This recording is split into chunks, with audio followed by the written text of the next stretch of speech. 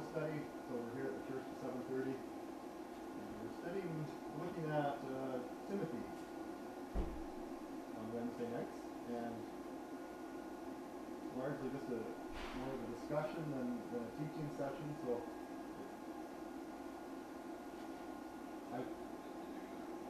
we just finished, actually I don't know if we even quite finished chapter 1.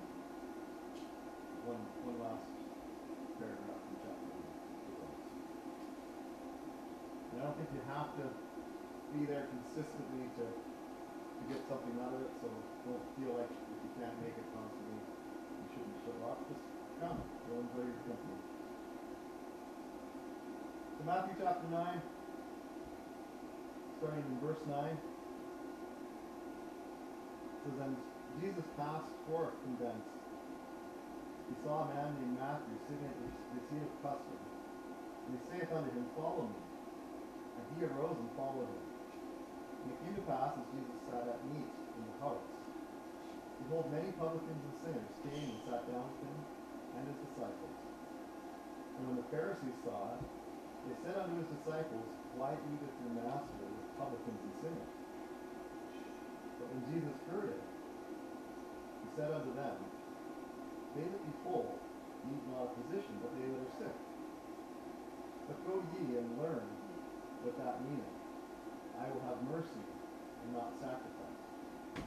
For I am not come to call the righteous, but sinners to repentance." Again, Father, we just thank you for your word and thank you for this record of Jesus' ministry. And we just guide our thoughts as we look at this. Help me as I preach the sermon, Lord. I just pray that you would grow from this time together and pray the blessing of it.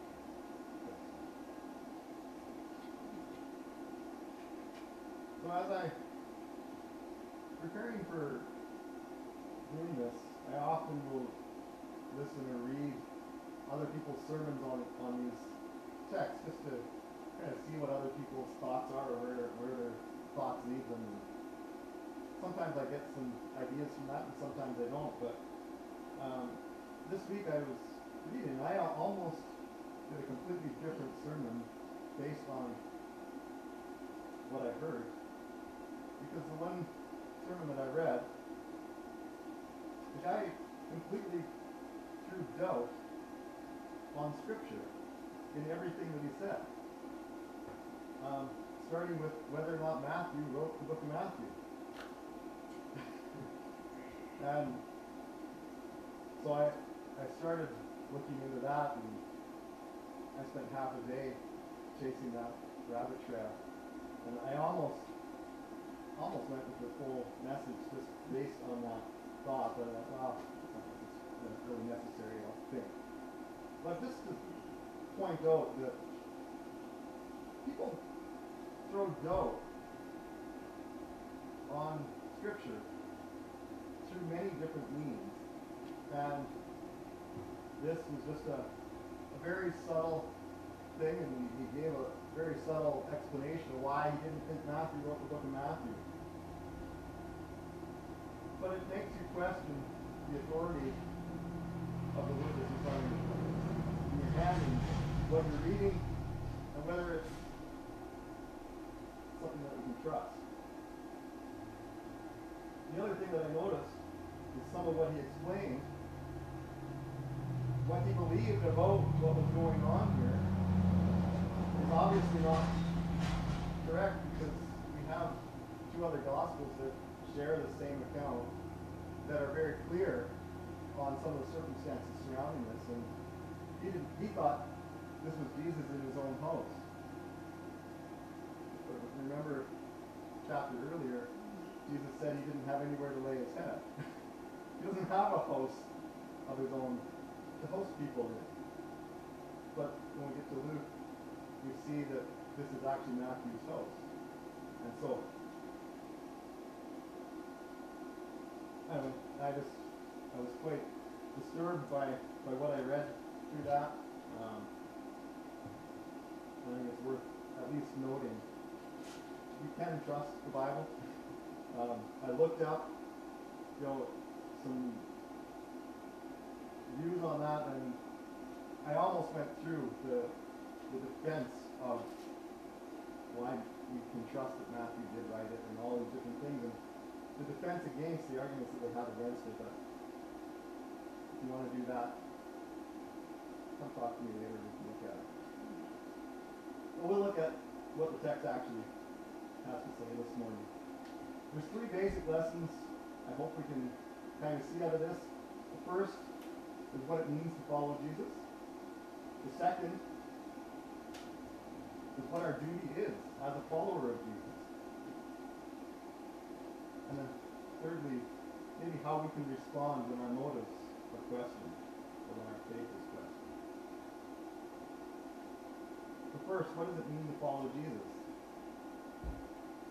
If we look back at Matthew chapter 8, the previous page, starting verse 19, it says, "A certain scribe came and said unto him, Master, I will follow thee whithersoever thou goest.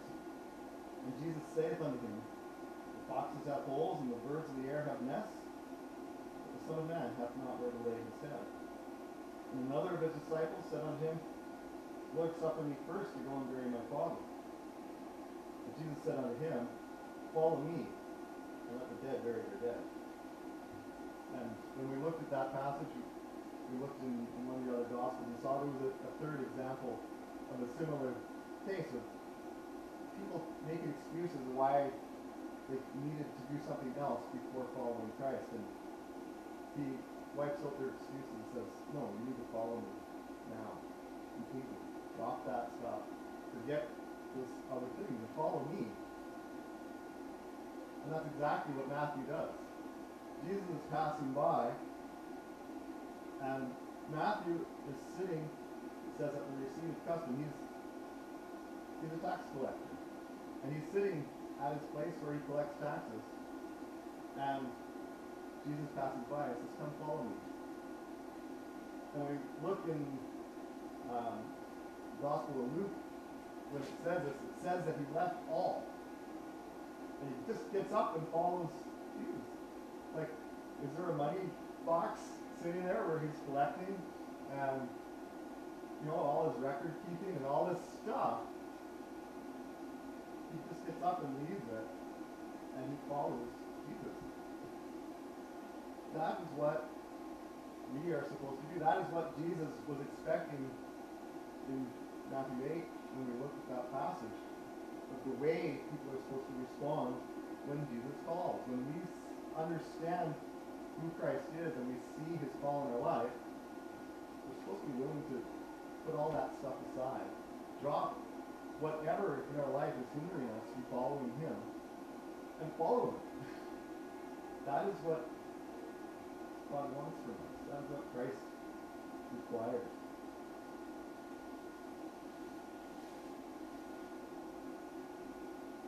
So Matthew's response was immediate, and Matthew's response was a complete surrender to Christ.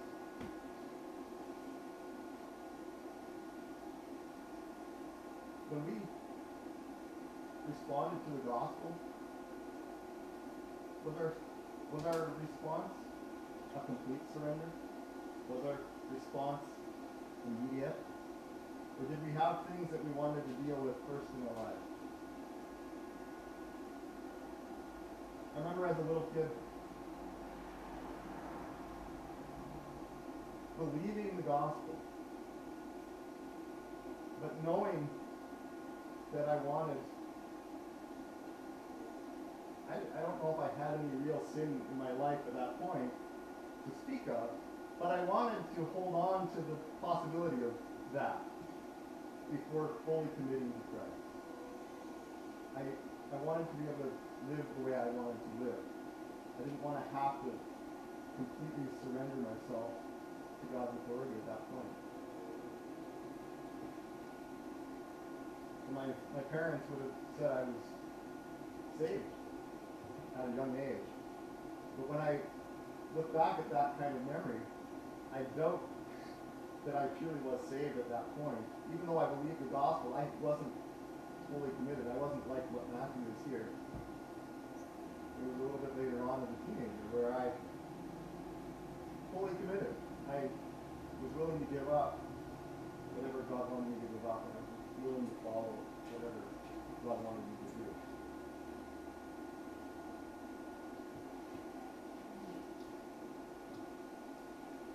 second question is what is our duty as a follower of Jesus? What does it require from us when we make that choice? And we see Matthew here in verse 10, it says, and it came to pass as Jesus sat at meat in the house. If you were to look at this passage in the Gospel of Luke, we see that this is actually Matthew's house, and Matthew is actually throwing a feast on Jesus' behalf. And it's Matthew inviting all these other guests into the house. And we see that the house is full of publicans and sinners. Publicans are these reviled people among the Jews who are working for the Roman government, collecting taxes from the Jews. And that's one of the things that the Romans did, is they would enlist people from the nations that they conquered as informants and as agents to do their work for them. And so the people, as a conquered nation, as a place where Rome set up their authority, they hated these people. These people were reviled because of working for the Romans. And so when we see the Pharisees questioning the presence of these people, we start to understand why they're questioning why these people are here, why Jesus is in the company of these tax collectors that are working for Rome. But it says, and sinners. And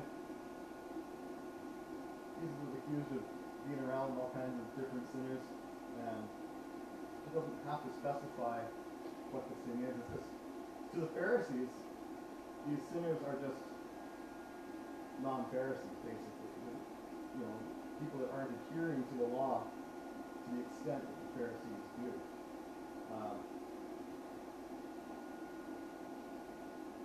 And so we have a house full of these people. They've come probably by Matthew's invitation. These are probably the people that Matthew hung around with prior to this time. These are the people that he knew, that he was friends with. And he brought them into his house to hear Jesus, to see this man who changed Matthew's life. This man who Matthew dropped his entire livelihood, dropped everything that he was doing to follow this Jesus. And he wanted others to see who that was. He wanted others to know who this Jesus is.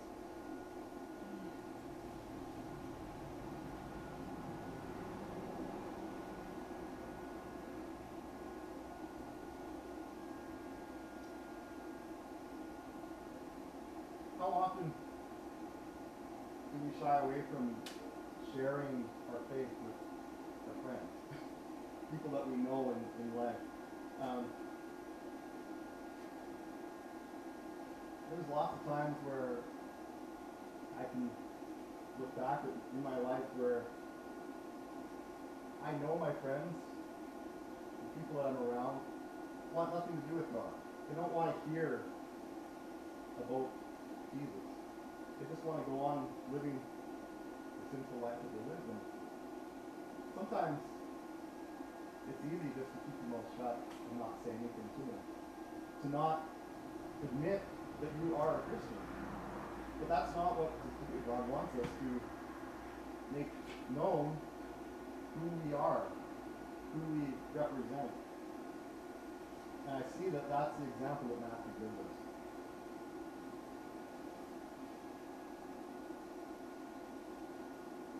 I see that Matthew understands the change in his life.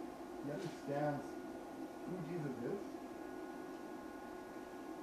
And why wouldn't he want to share that with his lost friends? And that is exactly what we need to do. We need to have that heart for people. If we recognize what Jesus saved us from, we recognize ourselves as a sinner that needed salvation, we should also recognize our lost friends as needing that as well. And if we truly care about those friends, if we're truly a friend to them, we need to make sure that we're actually sharing that message with them as well. I find it interesting that these people came, and it doesn't talk about Jesus preaching, it doesn't say anything about what Jesus has said here. But I'm sure, just like what we've looked at in the past with what he's been preaching, what he's been saying, it'll be the same message. A message of obedience to God. A message explaining God's word and how God expects us to live and act toward each other.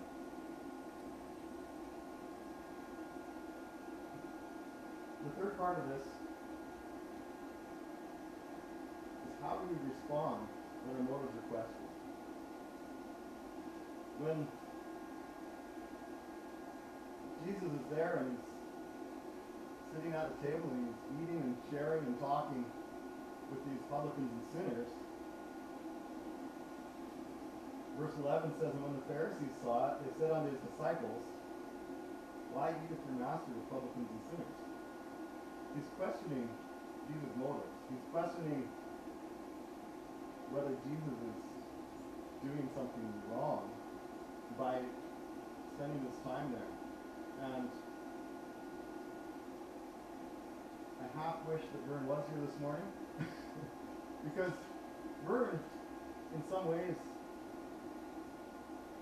is an exact picture of this. We see in the motorcycle club, and he talks about spending time with these other motorcycle clubs that we kind of stay away from, right? These are people that we don't tend to associate with. These are sinners, like real sinners, right? These are bad people. And Vern spends time with those guys. Vern has an avenue of making himself welcome among those people. And it's a dangerous line. There's no question about it. And there's two errors I think that we can get into in this. Is the one where we're kind of looking like the Pharisees and, well, I don't think we should be around. Right? We don't think it's right to spend our time with those bad people, those sinners. And I'd say that's true if you're going and participating in the sin with them. Right? That's the difference. You can't win people if you're not with people. That's an absolute impossibility. And so, you and I can't walk up to the Hells Angels clubhouse, knock on the door, and get welcomed in to preach the gospel.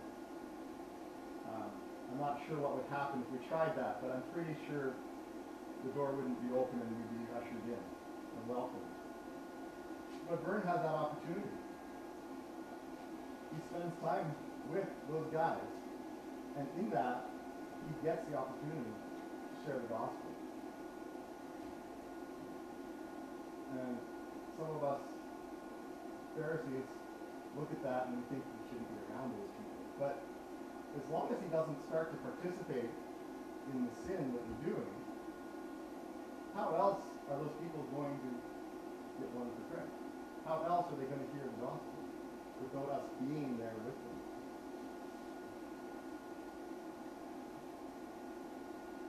But the other error, and this is, sadly, I see this maybe more in Christianity today than I do of the Pharisee kind of opinion, because people are starting to see this passage, and they see Jesus sitting and having a meal with these publicans and sinners. And so people point to this as an excuse of well, I go to the bars and I hang out and I have a drink with these guys and I do this and that, and they participate with the world. They join in the world in the sin that the people are doing. And they're pointing to this verse justifying their actions. And so there's the other extreme, is these Christians who are doing these things, joining in, claiming that they're acting like Jesus. But they're actually just joining in sin.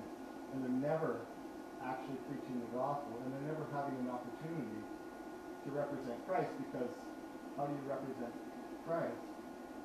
He teaches us to stop sinning, to stop being a part of that if we're actually already doing it. They see the hypocrisy, and we'll never have that opportunity. So we need to be very careful of where that line is, of having the opportunity to be around sinners, and it's necessary for us to be able to share the gospel, but we can't join in the sin, or we become a hypocrite, and we can never legitimately give the gospel to them, because we're not representing it properly. And so there's a real extreme on both ends, and we see Christ is in the middle. He's there with these people. He's there talking with these people. He's not outright condemning them and pounding on them, but he's going to preach what's right. He's going to teach them what the Bible says, what the law is, what it means, how we ought to respond to it. You know, let people respond however they're going to. It's not that he's not doing these things, but he's there with the people.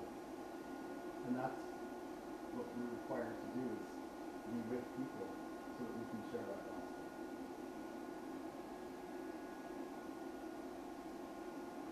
It's interesting, and I think this is pretty typical.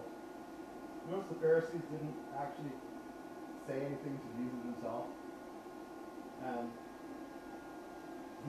they go to the disciples and question, why does your master do this or that?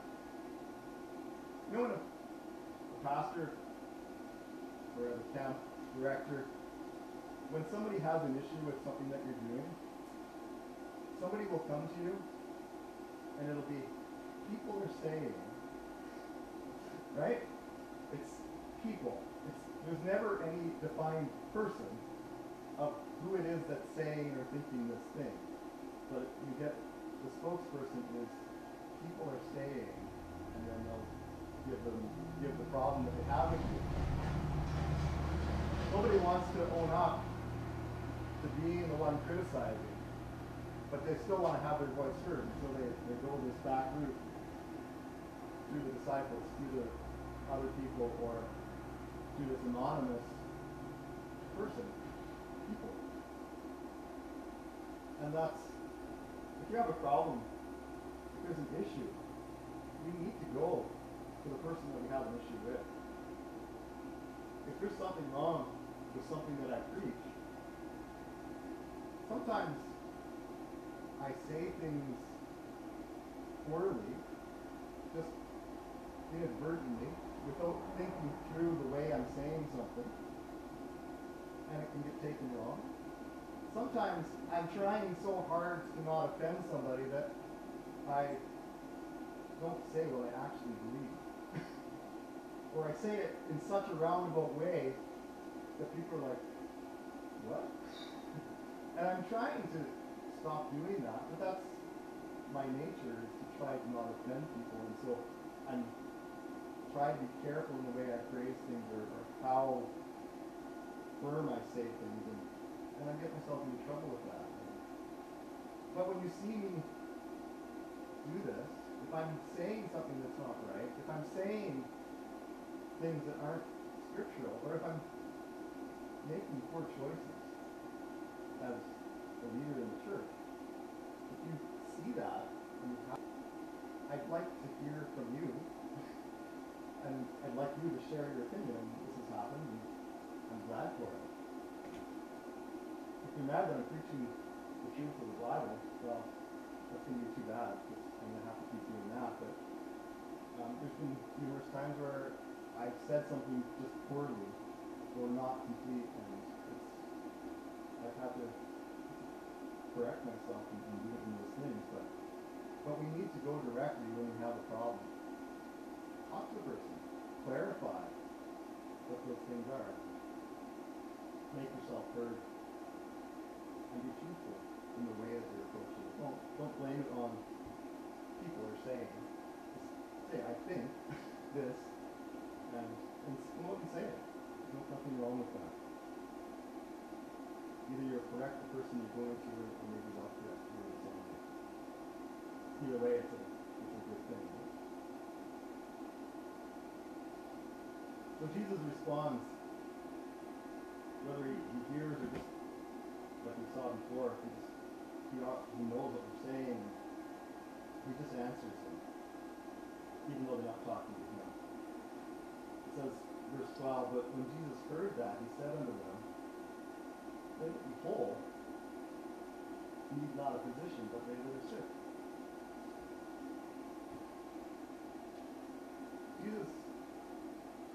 Yes, Jesus healed physical diseases, but that's not what he's talking about in this case. He's talking about our sin. They're referring to him being with sinners, and so he's referring to healing this disease of sin. And it's people that are whole, people that aren't sick, don't need a doctor. It's only those that are sick that go to the doctor. When you have a problem, and if you're like me, that problem has to be pretty persistent or pretty severe before you actually go to that doctor. I think people are like that with Christ as well. You got to go through a lot of problems in life before you realize that there's something else out there that I need. There's another answer, and I'm not finding it in all these other ways that I'm looking. The question is, do we know that we're sick? Do we know that we have a sin problem and that we need to be healed? The Pharisees didn't know that. In the next verse, Jesus says, I'm not come to call the righteous, but sinners to repentance. Does that mean that he's not there for the Pharisees because they're already righteous? That's not what he's saying. He's like, if you think you're righteous, I can't do anything for you. If you think you're not a sinner, I can't help. You have to understand that you're sick before I can give you the solution, the remedy to the sickness.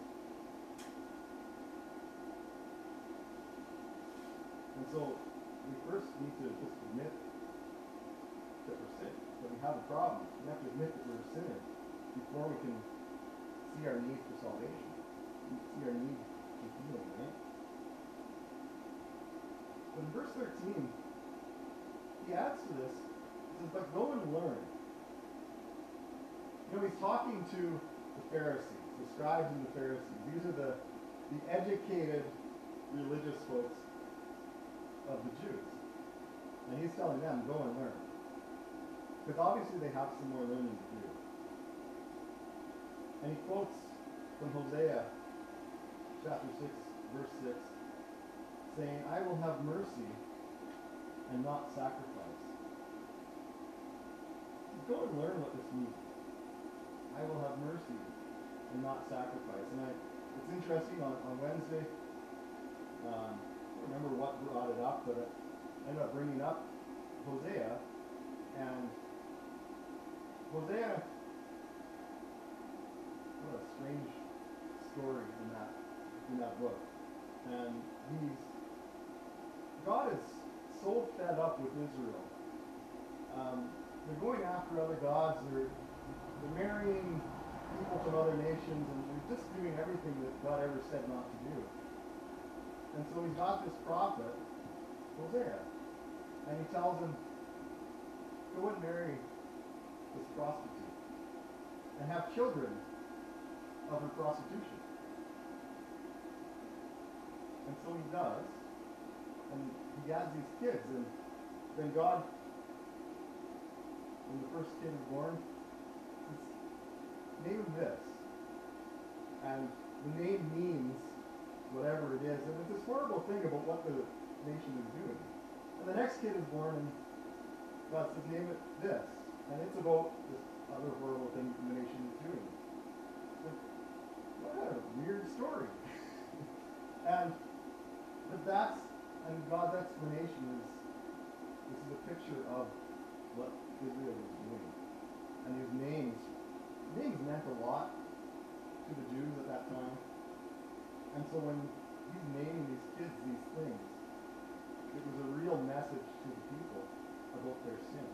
And so God's just fed up with their sin and their ignorant just rejection of him and his law and his word. And so he says to them, I will have mercy, not sacrifice. They want to continue on living this wicked life and come and offer sacrifices, their sin offerings and all these things. And God's like, I don't want your sacrifices if you're not going to change your actions. And that's what God's talking about, is he wants them to live according to the law, not to just give the sacrifices required for disobeying the law. And we see a couple of examples of this. I think I've brought it up before, but it's worth saying again. If you want to turn with me, I'm going to go to 1 Samuel. There's two examples in 1 Samuel with King Saul. So 1 Samuel chapter 13 to start with.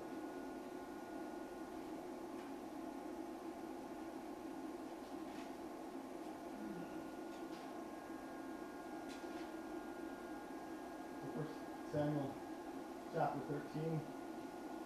Just look at the response here, or the end result. In verse 8, it says, and he tarried 7 days, this is King Saul, according to the set time that Samuel had appointed. But Samuel came not to Gilgal, and the people were scattered from him. And Saul said, bring hither a burnt offering to me, and peace offerings. And he offered the burnt offering.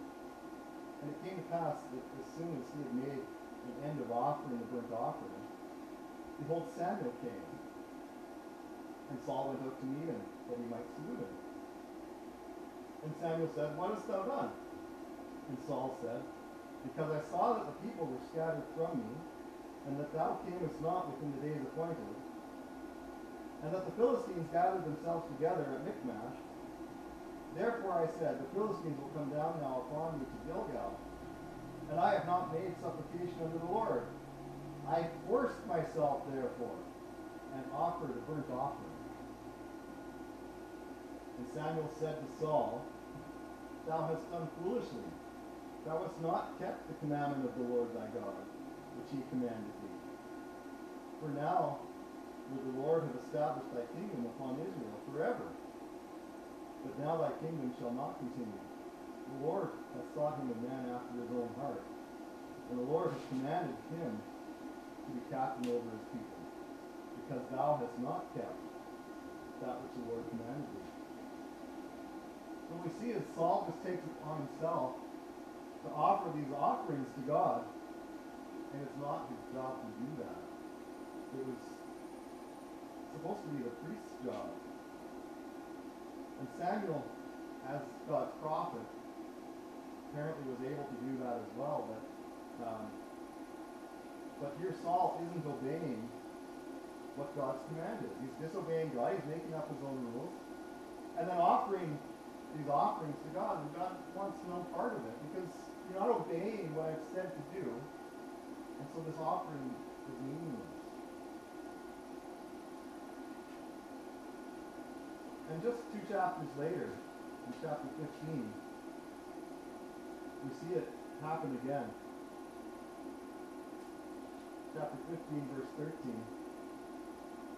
It says, and Samuel came to Saul, and Saul said unto him, blessed be thou of the Lord. I have performed the commandment of the Lord. They had been in a battle, and they were supposed to destroy everything. And Samuel said, what meaneth then this bleating of the sheep in mine ears, and the lowing of the oxen which I hear. And Saul said, they have brought them from the Amalekites, for the people spared the best of the sheep and of the oxen to sacrifice unto the Lord thy God, and the rest we have utterly destroyed.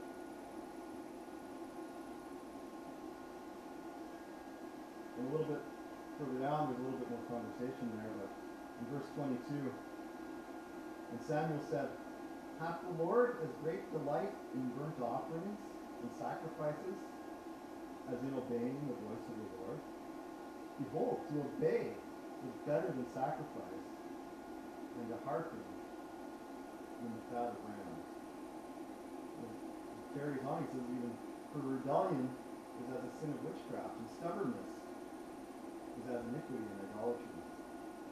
Because thou hast rejected the word of the Lord, he hath also rejected thee from being king. But we see he was commanded to destroy everything in that battle. He was supposed to kill every living thing. And he comes and he says to Samuel, I've done what God said. And of course Samuel, I'd love to have been there to watch that conversation. What meaneth this bleating of the sheep in mine ears, and the lowing of the oxen which I hear?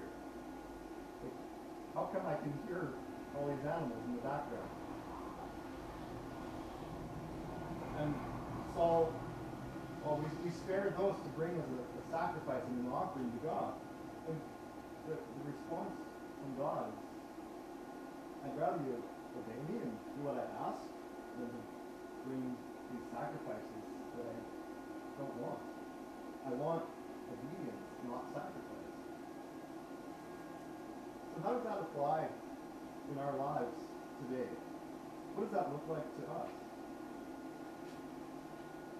Well, I don't know about you, but there's things in my life, and I can't remember the passage now, but the sin that so easily beset us. It seems like we each have something in our life that we have this bent toward this particular sin.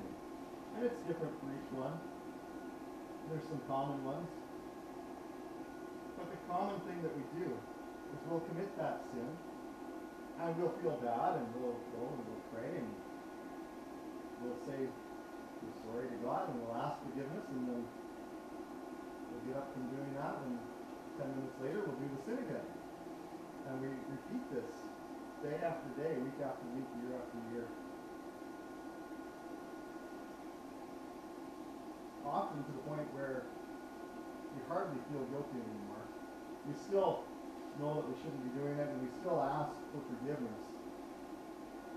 But God's looking at that, and he says, I don't want the prayer, I don't want your bargaining of the things that you're going to do to repay it. I don't want you telling me all the good that you've done, all the volunteering that you do in your church and in your community. I want you to stop doing the sin. I want you to obey what you know you should be obeying. Stop coming, offering the sacrifice, whatever form that is. It's just I'm sorry, I'll never do it again. And yet you get up from that and you do it again. And we do that. I'm guilty of that. I'm sure each one of us is in some way. But that's what this looks like in our lives. You look at Saul and, well, how could he do this? How could he be so blatantly disobedient to God and then offering these sacrifices as if he's doing some good thing to God? But yet we look the same if you were to look at your own life in the way that we treat the sin in our lives, in the way that we approach God, as if that sin isn't there. Offering our services in this way or that way, and hoping for his blessing in our life as we carry on in ignoring this sin, but do this good thing over here.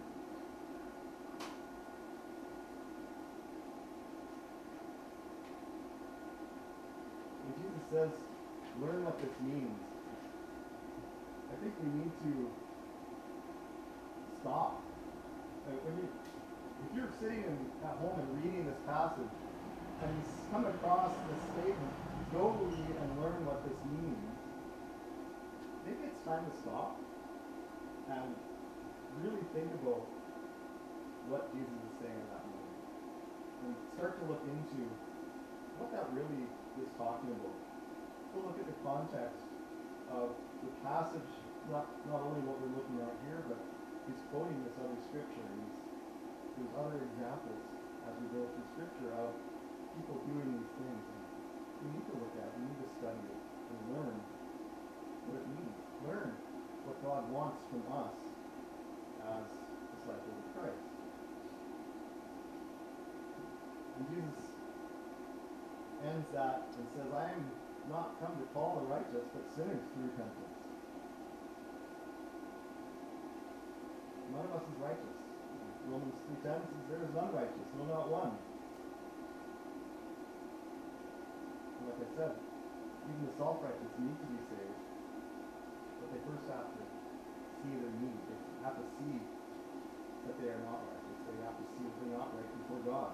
They have to understand that their sin condemns them just as your sin and my sin condemns us.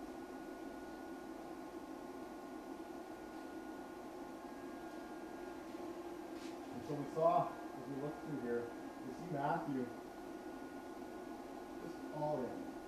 Whatever Jesus was going to ask him to do, he was going to do it. He dropped everything. He was going to leave anything behind that he had to leave behind. And he was going to follow Christ. And in following Christ, he also knew that he needs to bring others with him. He needs to share that message with all of his friends and neighbors. And he did that. And then when people are criticizing Jesus, and of course Matthew would be criticized along with Christ there and the disciples for being around these sinners and socializing with these sinful people, Jesus was able to give an answer to what his purpose was among those people. It was to heal the sick. If we're questioned about our relationships with people, we should be able to give an answer of our purpose. We should be able to give an honest answer that our goal is to win those people.